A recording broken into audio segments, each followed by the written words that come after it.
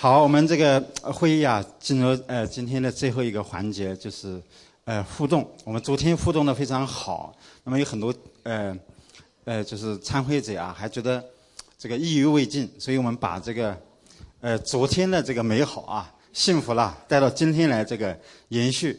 接下来呢，我们请嘉宾呢跟就是大家来互动。谢谢各位老师。我今天是有2个问题，第一个问题是想请教我们上师仁波切，就是我自己的生活中可能遇到一些问题，就是我在第一次读到那个月称的那个故事的时候，就是非常非常的感动，但是还是有一个疑惑，就是月称那个故事，就是说他是想着未来很美好，然后有一点得意忘形，最后牛奶打翻了，然后告诫大家不要得意忘形。但是如果说如果你觉得未来很恐怖，非常害怕未来的生活，我就想请教上师，有什么样的公案或者校正来指导自己的自相续？感恩。其实我刚才讲的月称也有这样的故事的意思，还有刚才讲的是古希腊的一个故事，但这里呢，只是说是让我们未来的一些幻想呢，不要轻易的就无所谓的态度去进行刻画。虽然这是一个很好的美梦，但有时候呢很有可能。但这里面引申的意思呢，就是说未来还是有希望的。虽然它的牛奶1天的牛奶就已经没有了，但是牦牛并没有死，所以它的未来的希望呢，还是一直等待着。因此，如果因为这件事情它没有绝望的话呢，实际上只要有智慧的人，我们一目了然看得到，其实它是有希望的，因为牛还是存在，因为小女孩呢还是健康。非常感恩，非常感恩。我这个问题也是提问索达吉堪布仁波切的，顶礼上师三宝。是这样的，在上师教导我们修习自他交换的时候，观想冥想打坐的时候，要冥想我们吸入众生身上的痛苦灾难还有厄运，观想它为黑色的气体吸到我们体内，然后我们呼出自己的福德的氢气给这些众生。然后当时有人问说，这样做的话会不会真的让我们倒霉等等的，然后上师当时的回答是不会的。我在想，是不是上师当时是对初学者的回答，会不会说当我们真的修到一定境界的时候，真的可以代替众生，真的感受肉体上的痛苦，或者甚至是把自己的福德，或者是甚至是自己的寿命与生命分给他们，是不是能够真的做到这一点谢谢。其实现在我们实践的一些科学，比如说用爱的语言、爱的目光，或者说爱的一种意念来保护身边的一些植物的时候呢，这个植物自然而然会成长，甚至开花结果，就短短的时间当中。如果我们用仇恨的表情，或者用恶语，或者用恶念来进行对待的时候呢，那么即使这个是植物的话呢，它也会有枯萎和有一些变化。就所以我们心的力量是不可思议的，应该依靠这种方式，一方面是对对方有减轻痛苦和获得快乐的这种机会，另一方面呢，我们自己通过自他交换的修行呢，不断的坚强和成长，这是也是一个必然的规律，但同时也是一个无数人的修正所带来的一个经验的这种终结。好，我们有一位中学老师哈，他也到会场来，从徐州过来的哈，我们请他来。尊敬的索达吉堪布，尊敬的各位嘉宾、各位教授、各位大师们，非常荣幸啊，能够参加这一个会议。我是来自江苏的一位普通高中生物教师，我从事了20几年的生物教学工作。然后在我的教学过程中呢，实际上也一直有一个困惑了，因为江苏的高考可能在座的都是大学老师和我们的优秀的大学的学子们。在江苏的教学工作呢，应该说，尤其是高考压力非常的大。就像刚才我听一位教授讲的，在这个老师的幸福感，特别是高三，我刚从高三老师下来，就是我们很多高三老师压力都是非常的大，而且我们的很多孩子们，我也经历过，我们很多的高中学生走过极端，就非常的痛心。在这样的一个过程中呢，我今天听了这2天听了报告以后啊，非常感谢大斌教授给了我这样一个机会，然后我感受非常的深，我就觉着到底怎么让我们的孩子们走向幸福？是不是这种幸福，包括身体和心灵上的幸福，能不能更早一点，在我们的高中、初中，甚至我们的小学，怎么能够提升孩子，包括我们老师，怎么让他们走向幸福？希望各位大师能够给予指导，谢谢。谢谢郭老师。看我们哪位嘉宾？好，许院长。这个老师啊提了非常深刻的问题，就是我们为什么要搞教育？我们的教育的目的究竟是什么？我觉得我们是不清楚的。我认为我们的教育的目的，终极目的是为这个孩子，为这个学生的幸福人生打好一个基础，做好一个准备。如果我们是这样一种理念，那么我们给孩子们应该做什么呢？第一，要学会做人，能够融入社会。可是我们现在教育他怎么做人了吗？没有。当然不能怪我们老师们，我们的很多的政治课本讲的那些大话、空话、假话，是我们学生们听不进去的，是厌恶的。这就是我们思想教育工作的失败。所以我今天上午讲的幸福人格的培养，我们怎么让你幸福，怎么让你快乐，这个是孩子们能听得进去的。通过这个培养，让你要爱自己，要爱他人，要爱工作，爱社会，爱自然。所以我们整个这个思想教育系统，怎么叫他做人，这个本身需要很大很大的改进。这个确实是很困难的事情，因为我们整个的一个教育系统是失败的。但是要我们的老师们来承担这个责任，承担这个义务，那确实是非常严峻的一个考验。但希望我们老师能够像我们大师们说的一样，用你的善良的心，用你的智慧去教育孩子怎么做个好人，这是第一。第二，怎么做一个幸福的人，那你就要有本事。什么本事呢？就是都掌握技能和掌握方法。可是我们现在的学校告诉你什么呢？考试，背诵的是标准的答案，那是死知识，那个死知识一辈子是没有用处的。爱因斯坦讲过一句非常有名的话，当一个学生离开学校的时候，把学校东西全部忘掉了，留下来的就是他一辈子受用的东西。那么恰恰我们今天的教育是专门教给他一辈子没有用的东西。而有用的东西什么呢？是个能力，你思维的能力，思维的方法。那么我讲讲我自己，我是毕业于复旦大学新闻系的，我今天新闻系的东西全部都忘掉了。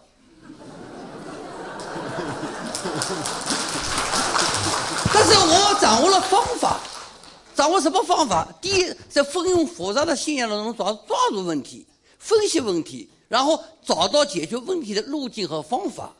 所以在我毕业以后，我搞过改革，进入经济，进入社会，现在又搞所谓情感护理，又搞幸福学研究，我跨过5、6个行业，5、6个领域，但是方法是一样的，都是所有领域都要抓住问题，分析问题，研究问题，抓住解决问题的路径和方法。这个是要告诉我们孩子们慢慢学习培养他的思考能力，他的思考的习惯。但是我们教他们吗？没有。背诵背，这个知识有什么用啊？现在电脑里一查就知道了。所以我们的教育，我坦率地说，中国的教育是最残忍的，也是最失败的。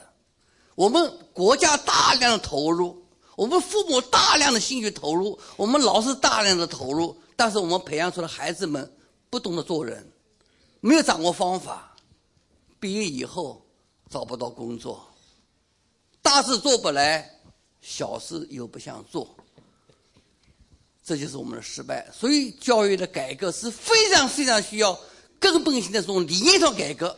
如果你认识到教育的目的是为了幸福做准备的话，那么我们的路径方法全部都有了。太好了。但是我们的教育就是什么？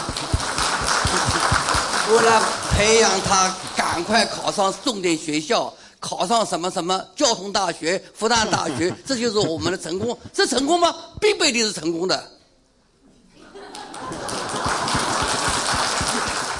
所以我觉得学生，特别是低一级的学生，成绩差一点，分数低一点没有什么关系。我小学、初中、高中成绩就不怎么样。到大学时候我慢慢开悟了，我开始思考了，我开始有思维能力了，慢慢。当然我并不是说大家不要学习，不要，就是慢慢去培养他的思维能力，从学习当中求得快乐。现在我们的学生们苦啊，中国最不幸福的人就是我们的孩子们。早上睡得起得最早，晚上晚得最晚，背着那个沉重的书包，没有童年的快乐。他们最没有幸福感的是我们的孩子们。我说我们孩子们，我感到很痛心，但是没办法，中国的教育制度改革太慢了。谢谢徐老师。我们看啊，还有啊，我们的刚才谈到这个教育的问题啊，我觉得现在咱们中国现在有两个迷茫的问题。第一个，对不起，打扰一下啊，就是我们考虑到嘉宾比较多，我也是希望呢，就是每位嘉宾啊，尽量简短一点，3-5句话，简短一点，好不好？谢谢。2句啊。一个是咱们现在中国进行的不是教育，而是教学，注重的是孩子的学分。另外一个，现在大家在教学中面临一个困境在哪儿？因为咱现在教育的目前的学生是个亚人种。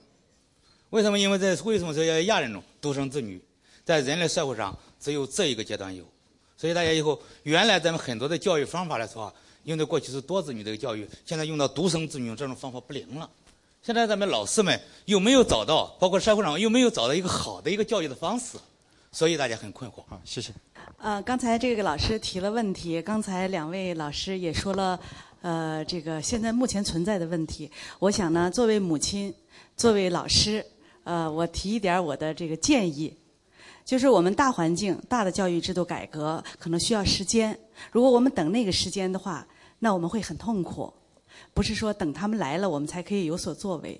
那么作为我们一个老师，一个母亲，我觉得第一点就是我们要去除自己的焦虑。其实很多的问题是在于我们自己的焦虑，我们怕我们孩子的成绩，我们学生的成绩不如别人，所以别人做得到1，我们一定要做到1.5甚至2。这样子的呢，就层层加码，我们就会非常非常的焦虑。所以说呢，做个幸福的老师，做个轻松的妈妈，这是让你孩子快乐起来的这个源泉，也是不会耽误他学习的。所以我实验室的人到我们这儿来入职，第一件事儿我就告诉他们，我们实验室没有竞争，只有合作。但是事实上他们每个人都做得很好，他们每个人来了都在第1年或者第2年就拿到了国家自然科学基金，人手1个。所以我感觉到在快乐幸福的这个环境中能发挥创造力。好的，谢谢崔老师哈，照亮自己也照亮别人。那么今天呢，参加这个会议的还有我们就是这个专门培养老师的这个学校来的这个淮阴师范学院的我们的这个蒋功成老师，他不光是老师啊，同时呢还是这个书记，是搞这个政工的啊，是管我们老师的。你能不能够给我们这个就是提这个想法哈。这个我呢这边一个呢是说一个情况，第二个呢我也请教一个问题啊。所以情况是什么呢？就是我是也是交大的这个毕业的学生，这个我现在呢在我们这个生命科学院呢作为党委书记，就是说大家知道对我们教育呢，大家现在实际上是抱怨的是蛮多的。那么作为教育工作者，不管是我们说教育部啊，还是这个学校里面的领导老师，实际上也在试图做改变。特别是关注我们学生的群体的幸福的问题。所以在大学里面，大家知道很多的我们的专业的老师是埋怨这大学里面说课程都被脸课所占领了，是吧？虽然我不上脸课，但是我们知道，像上那个实验品德课啊、法律基础课啊，包括上马克思主义原理的这些课程的老师啊，他们实际上在他们的课程里面，就是说安排了好多给学生进行心理辅导或者是道德教育的这些方面内容。这个我们一些老师上得好的话，那学生有什么心理的问题啊，都会请教他们。所以这个实际上大学的这些教育，它实际上也在慢慢的变好，也在关注我们学生的群体的幸福的问题。这是我说的一个事实啊，在慢慢的变好。所以大家呢，一方面埋怨，另外一方面呢，也要就是说共同努力，把它做得更好。另外呢，我有个问题还请教我们这个潘校长。就是刚才您做的那个关于科学与佛教的问题啊，我深受启发。我有时候也在思考，就是您刚才举的例子主要是物理学方面的一些例子，像我们生物学里面遗传学里面基因也有个因字啊，遗传学里面也讲究这个因果，是吧？这个祖辈父母的这个遗传基因转到后代得以表达，所以我觉得遗传学的很多的一些，比如根啊、什么种啊。种瓜得瓜，种豆得豆。对啊，这些原因，这些名词啊，跟佛教里面的一些东西呢，我觉得是非常相通的，特别是逻辑上面，是吧？这个我记得在中国近代的时候，有一些专家呢也对这个问题进行研究。我就想请教我们这个潘校长，能不能在这边跟我们就阐述一下，就是您所了解的科学与宗教这一块，这个在生物学方面或者是在其他方面，能不能给我们一些指点？谢谢。在潘校长回答之前，我想就是就你这个稍微提一下啊，就是刚才您谈到就是教育这个学生啊，实际上今天谈论幸福，很多专家呢都提了很好的建议，特别是堪布仁波切最后做的开示，我仔细听了，实际上就是这个提升幸福、关心这个幸福，实际上在我们的古人的儒释道这些经典里面都有。我注意到现在。有的学校里啊，上这个政治课啊，思想马克思主义老师的这个，他在开始讲，就是回过去看古人的一些智慧，古人的一些书，讲儒家的、道家的、佛家的，把他一些智慧的、一些经典的东西用来调心、自他交换啦，这个怎么样去利他啦？实际上这是提升幸福的一个根本。堪布今天给我们重点讲了，要学习这个知识，学习这个古人的智慧，然后呢，不要再去创造。我们没有能力去创造新的一个体系，但是去借鉴古人的，然后呢，为这个现代生活所用啊。实际上，作为老师来讲呢，还是就是可行的，也可以很快就可以起到一定的效果的。接下来，我们请潘校长来回答您的问题。其实呢，教育呢，我不讲了，因为在香港的教育制度跟国内有很多不一样，所以讲香港案例的不太符合。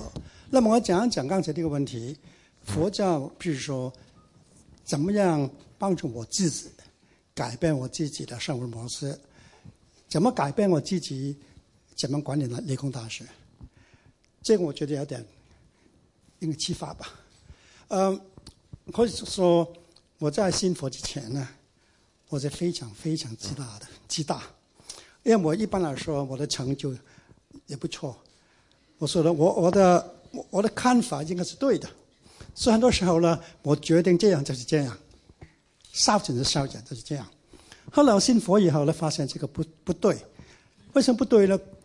那过去一个大学里制定很多政策，主要是校长、副校长离开以后呢，我们就这样做了，推出来叫老师、学生执行。他发现很多问题，在执行那个政策以后呢，发现很多问题出现。我信佛以后呢，发现一个大问题，就是我们校领导看事情从校领导角度看这个问题，但谁来执行这个政策呢？是老师，是学生，是社会是怎么看这个政策的改变。所以我们制定政策的时候呢，没有考虑到学生怎么看，老师怎么看，社会怎么看那个政策。是完全一边看这个问题的错误。后来呢，我呢心里佛以后呢，我决定我们首先考虑一个最好的方案出来，然后叫老师的代表、学生代表，从他们角度看看这个政策有没有问题，有什么地方我们没有留意到的，其实很重要的，因为他们才是执行政策的人士。后来学生、老师给他们的意见，可能还非常不一样的。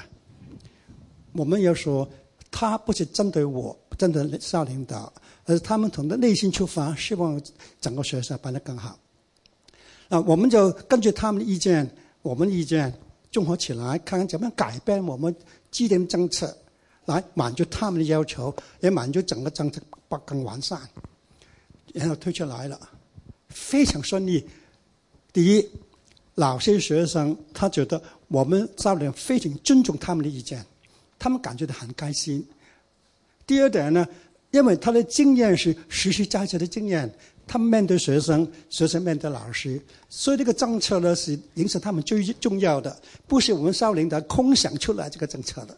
所以这个政策推出来以后呢，真真正正的可以达到我们的希望的理想。所以这样呢，这个是佛陀对我的启发。因为佛陀说，我们不能执着一边，我们采取多元化的看这个问题，从而采取这个中道的思想。所以我觉得呢，信佛以后呢，对我个人在管理工大学呢带来非常非常的帮助，同时也降低我自我的心态，不要那么自我了。因为无论大学校长也好，什么人也好，书记也好，虽然你的地位高，不等于你对这件事比其他人看得更通透更好。所以我们没有这么自我了。每个问题呢就这样。在理工大学呢，我因为明白这个道理呢，所以我经常一年有2-3次，这我跟学生的代表很多人在一块谈话，很交心，没有什么特别的题目，就是坐下来嘛，刚才有什么问题提出来，我从我的角度回答他们的问题，也问问他们对学校有什么问题。所以一年有2次我跟很多学生聚在一块的，也一年有2次我跟老师在老师交流的时候，完全没有校领导，没有其他系主任，这是我跟老师。那么老师在我的面前可以讲很多他们心里话，假如他们在他系主任面前可能不讲出来吧。但是我说，你们不能讲校领导你的系主任的个人问题，我不听这些问题，我一听是你们对学校的意见，整个社会的问题，教育怎么改善等等这些问题。发现呢，这个交流非常有用，因为他们觉得这个校长肯听他们的话，他们讲出来了，对我们最后制定未来政策很大帮助的。所以我觉得佛教是强调一种包容心，看问题呢不要从一边来看，从不同的多边来看，从不同边看有不同的看法的。所以综合不同的看法呢，你可以采取一个更符合当时情况最好的一个方案出来。所以我说这2个案例呢，对我个人来讲很大帮助。为什么要这样改变呢？因为我信佛感恩。好，谢谢潘教授啊，用佛法的这个智慧来这个处理就是管理一个大学。我们知道潘校长是香港理工大学的前校长，而且他的在任时间非常长，是18年的时间，管理好这样一个大学非常不容易。而且潘校长也是全国政协委员，做了很多重要的提案，包括我们端午节上午提到了，我们端午节能够休息，要特别感恩我们潘校长那个刚才蒋院长呢还问一个问题，就是潘校长就是他说就是因果，您上午提到的这个就是从这个化学物理方面的提的就是这个因果这一块。刚才你的问题是从生物学角度是吧？要潘教授您看看，要不能不能从生物学上回答一些因果这问题？我可以做个补充其实因果的案例非常非常多的。从佛教角度出发，因果是科学因果是很明显的。你做任何实验、任何那个研究，肯定一个主因。为什么做这件事？这个因呢，在那个测试过程里面呢，你面对很多问题，你要解决问题就是缘了，由因缘产生这个结果。那从佛教角度出发呢，就是我们说善有善报，是不是这样？恶有恶报。很多时候看到很多做善事的人得不到好报，做坏事人呢还是享福的，好像这个因果不对吧？是不是这样？但佛教说日还未报，为什么？时辰未到。什么是时辰呢？就是你种这个善的因，理论上这个因是存在，要碰到一个助缘，缘分到了，这个因才能结个善的果，是这样吗？恶的因，假如那个缘还没有到，恶的因还没有结那个恶的果的。所以我们说，你做好事善事，看不看这个果呢？主要是那个时辰到了没有，缘分到了没有。所以我们不能看表面是好事坏事的人呢，没有好报。佛教相信就是整个宇宙是非常公平的，公平包容慈悲的。既然是公平呢，所以佛教角度出发呢，从因果理论出发呢，从我个人信仰角度出发呢，是绝对有轮回投胎这件事。轮回投胎，你们相信吗？为什么要轮回投胎呢？这跟整个公平因果很大重要关系的。比如说，我们种的因，善的因，假如缘分到了，这个善的果。在好多时候，比如说我们这一生做很善事、好事、坏事等等等等，有些已经碰到缘，结个果，这个因就消灭了。但我们到我们这一生完结的时候，还有很多过去种下的善的因、恶的因，还没有碰到缘，不能结个果。这些因呢，不会消失的。我们临终时候，万般一切带不走。你的财富、名誉、朋友、太太、孩子全部带不走，唯一跟着我们走的是过去的种下的因，还没有结果的因，这个决定我们将来怎么样。那比如说临终时候，我们很多善的因、恶的因还没有结果的，他们聚在一块互相调整一下。假如善的为主导的，就善为主导；恶的为主导，就恶的为主导。那问题在这里了。我们一般来说以物以类聚，是个自然的规律，物以类聚。你看天上的鸟，同类型也要聚在一块，水的鱼同一类的。所以临终时候呢，看不斗争我假如我说对啊，说的不对哈。我的想法是这样：临终时候呢，我们看到面前很多不同的渠道，我们可以跑进去的。譬如说，最苦的有地狱受苦的众生啊，有那个鬼啊、畜生啊、人啊、天享福，他们转来转去。那我们的上下的业最大的推动力，推我们到哪个境界去？物以类聚。假如我们的善的因为主导，我们既然看到善的这一边比较吸引力比较大，物以类聚嘛，所以我们做善的是为主的，投胎到天享福，做一个人很有福气的人。假如我们过去恶的业为主导的，你看到的就是地狱的苦啊、畜生的苦啊、鬼的苦，你跟他们比较接近了吗？这样我们就很自然的投进去的。什么投胎到哪个境界呢？不是一个阎罗王开本书，你又到哪里，是你自己做的善的业、恶的业，最终决定你到哪去。那么现在我们说投胎这样来的，所以投胎到哪个境界是你自作自受的，不是谁推你去的。现在我们的享福，譬如说我们享一个福，等于是过去有个善的因，现在缘分到了，结这个善的果，我享受。譬如我受个苦，在过去一个恶的因，现在缘分到了，时辰到了，我受这个苦。所以我现在受的善好我享受苦，也是我过去种下的因，现在享受这个结果，也是自作自受的。所以说，现在我们的你看这个人，他现在享福，等于说他过去种下的善的因，现在受好不？现在我们受苦呢，是过去很多人种下因，所以等于说前世种的善，是二世导致现在怎么样？所以你这样过去、现在、未来加起来，善恶果报是很自然的、平均的，是全部自作自受，这样才是一个公平的人生，这样才是宇宙的规律。所以轮回投胎很自然的现象，这是我个人的看法哈。好，谢谢潘校长。我只简单的补充1、2句啊，就是因果从生命科学的角度来解释哈，我们这个基因叫因。但是呢，有相同基因的不一定会有相同的果。你比如说双胞胎呢，它不一定长得一模一样，它会有区别的。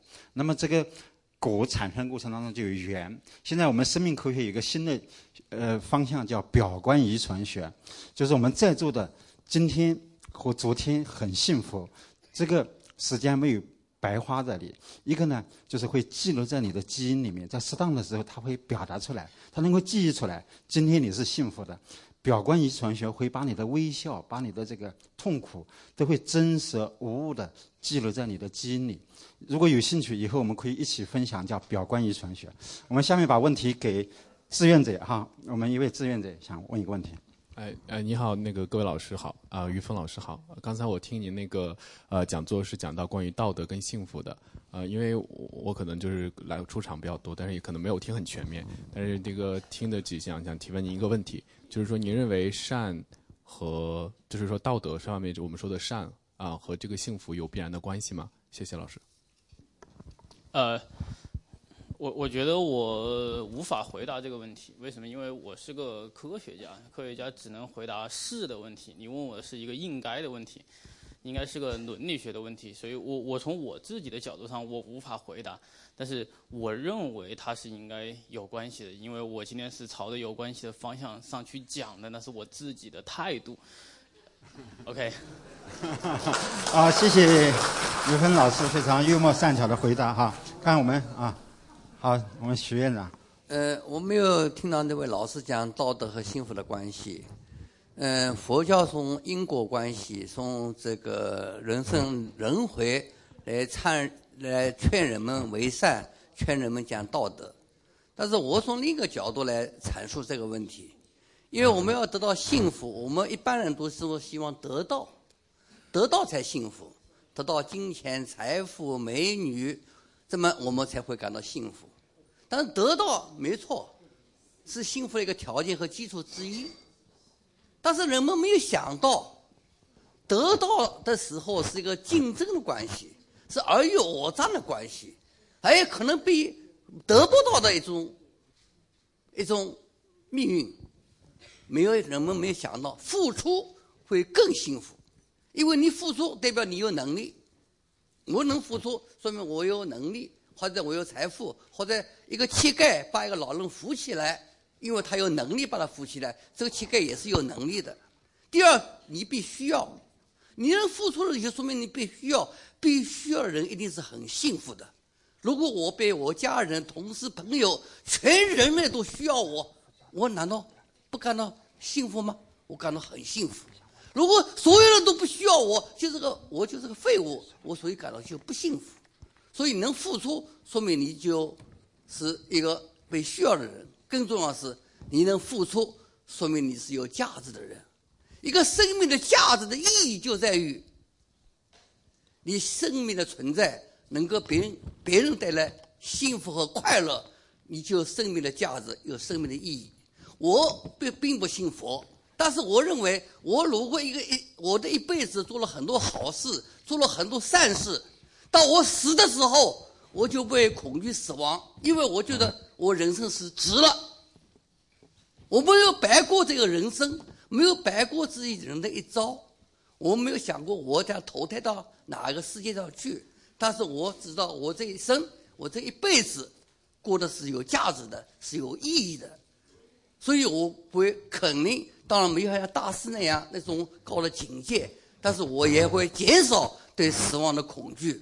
所以我认为一个人要得到没错的，但是也需要付出，付出就是一种善，就是一种利他，就是一种道德，而这种付出一定会给你带来幸福。尤其是你一个善念，不要因果报应。你在骂人的时候，你的因果报应已经开始了，因为你的心脏、你的肝脏都得到了损害。等到你做个善事的时候，你给他一个好处的时候，你马上得到一个报应，你的寿命在延长。所以因果报应不要那么长远，马上一时就因果报应。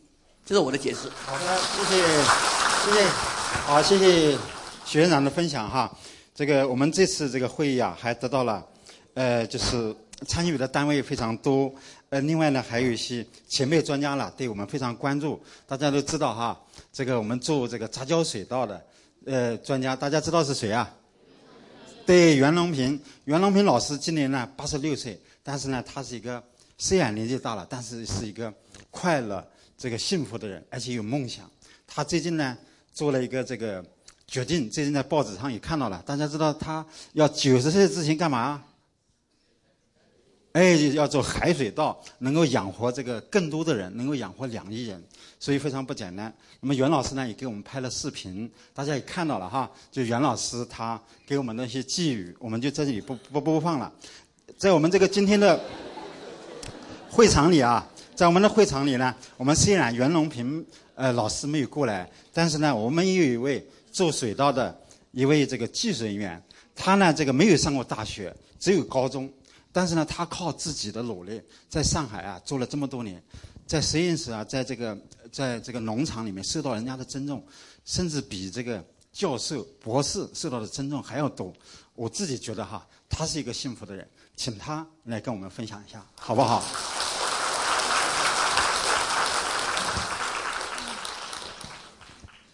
自我介绍一下。我就是一个农民，从湖南过来的，就是在庄老师这里住了16年了。我在这里真正的感谢庄老师，他给了我一个这样学习的机会。昨天这2天在这里听了国威老师专家的那个讲解，我感受很多，学到了很多，所以我心情也开阔了很多。我现在有一个问题想请教崔老师，就是我们就是精神病患者嘛，就是他有精神分裂，就是我今天听到你的有那个冥想，就是可以改善他，就是那些这种冥想，就是说做这件事情要注意哪些方面？就是说像这种精神分裂有治好的可能吗？好，谢谢你的问题。精神分裂症呢，它分几个阶段。如果是刚刚发作，就是新鲜发作的，及时治疗，治好的可能性是有的。但是呢，仍然需要很长很长时间的服药，甚至是终生服药。这是从药物治疗上来说。那么另外一个，你说单纯用冥想能不能治好精神分裂症？这个我的回答是不敢这样回答的。因为呢，精神分裂症呢，做冥想它需要有自我的领悟力，而精神分裂症呢，它主要的特征就是思维的破裂。所以他自己的领悟力和认知力呢都是比较差的，所以呢，在他发病期间做冥想还是有一定的风险和一定的难度的，因为他没办法这个领悟。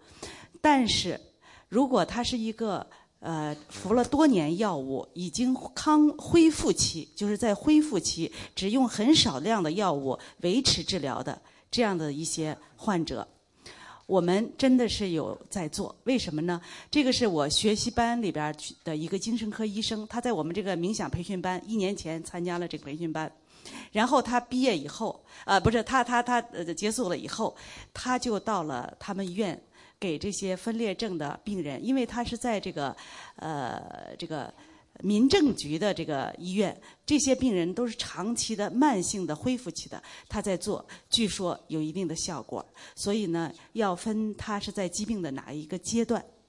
就是他服了一段时间的药的时候，就感觉到他像好人一样的了，但是他们就把那个药就停了，停了之后就反复了。